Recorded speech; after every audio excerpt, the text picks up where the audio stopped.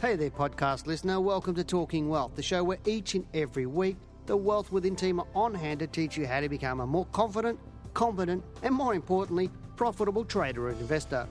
For more information, products, services, and detailed show notes, including a transcript for this podcast, head over to wealthwithin.com.au and click on the News and Media tab in the navigation. I'm Dale Gillham, the Chief Analyst here at Wealth Within, and I'd just like to share a few things that have sort of been coming across my desk the last few days and all week. And one thing was interesting. I was actually looking at a video yesterday that was shot in 2008. It was a thing for Channel 9 actually, and I put it up onto our Wealth Within Google Plus page. So if you haven't been to our Wealth Within Google Plus page, just type in Google Plus or go to Google and type in Wealth Within Google Plus or something like that, and you should be able to find it, and you'll be able to watch the video. It was an interview.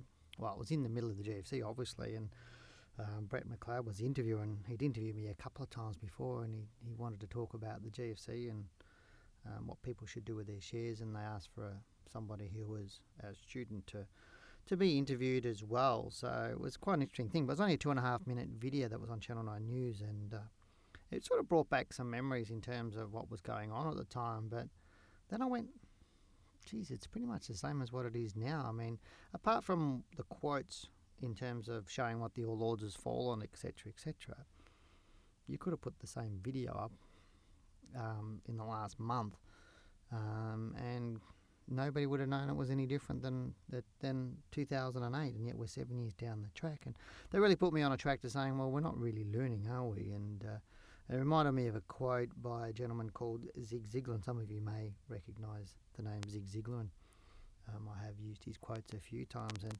Zig Ziglar said, if you're not willing to learn, no one can help you. And if you're determined to learn, no one can stop you. And I think what's going on is we're not willing to learn. And what's the difference between... there's a lot of difference between information and education, you've heard me say on some of these podcasts before, but what is learning? And, you know, is that just getting information, or is it just getting some knowledge?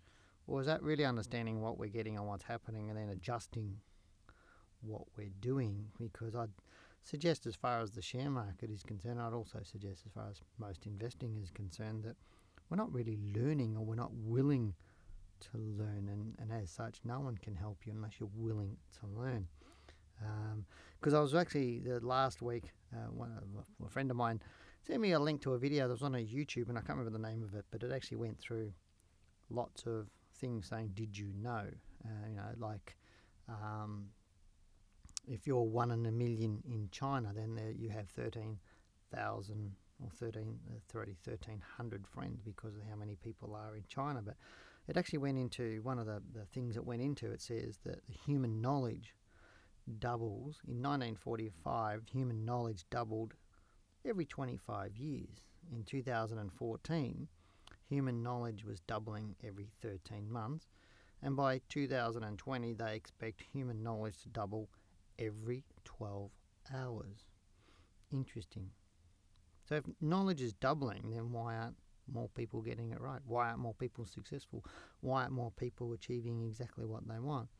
And it gets back to the fact that if you're not willing to learn, then no one can help you. Because knowledge, if the accumulation of knowledge meant success, then we'd have a lot of successful people in terms of with university degrees, college professors or university professors, PhD people. Knowledge is not necessarily about success, is it? It's about learning certain things, but what is success obviously is relevant to different people. Some people's success is money, some people it is doing a job very, very well, other people it's family, religion, all sorts of different things that we qualify what success is to us. And all of them are fine. It's just whatever your version is. But again, the point I'm making is that if the accumulation of knowledge meant success, then we'd have a hell of a lot of successful people. But I'm sure listening to this, you'd probably say there's not a lot of successful people around. And it reminded me of another quote. Before I get to the quote, when I was young, in probably my late teens, somebody said to me, "Dale, you got to work smarter, not harder." And that's probably the worst piece of advice I've ever got in my life, because it's not about working smarter and it's not about working harder. It's about doing both. And that's what I've found. To be successful, you need to not only work a bit smarter, but you still got to work hard, because if you don't work hard as well, then you're not going to achieve things, because ideas mean nothing unless you're willing to drive them, and everybody can come up with ideas, but very few people actually take the time to really explore what those ideas are and put the effort behind them. And there's a statement by Napoleon Hill, and Napoleon Hill wrote the book Think and Grow Rich. It was one of my favourite books that I also read when I was very, very young, and if you haven't read it, I'd suggest you have a good read of it. And Napoleon Hill talks about Thomas Edison. He said Thomas Edison once observed, if I can say that correctly, that the reason most folks don't recognise opportunity when it comes along is that it's often dressed in coveralls or overalls, if you're not used to what coveralls are. It is that it's often dressed in coveralls and looks like work. Often opportunity involves a great deal of work and a willingness to take a chance on something, the outcome of which may be uncertain. Eventually you reach a point when you must either accept an opportunity with all of its unknowns or else turn your back on it. No one can tell you when you have reached that point. You alone know when it's time to make your move.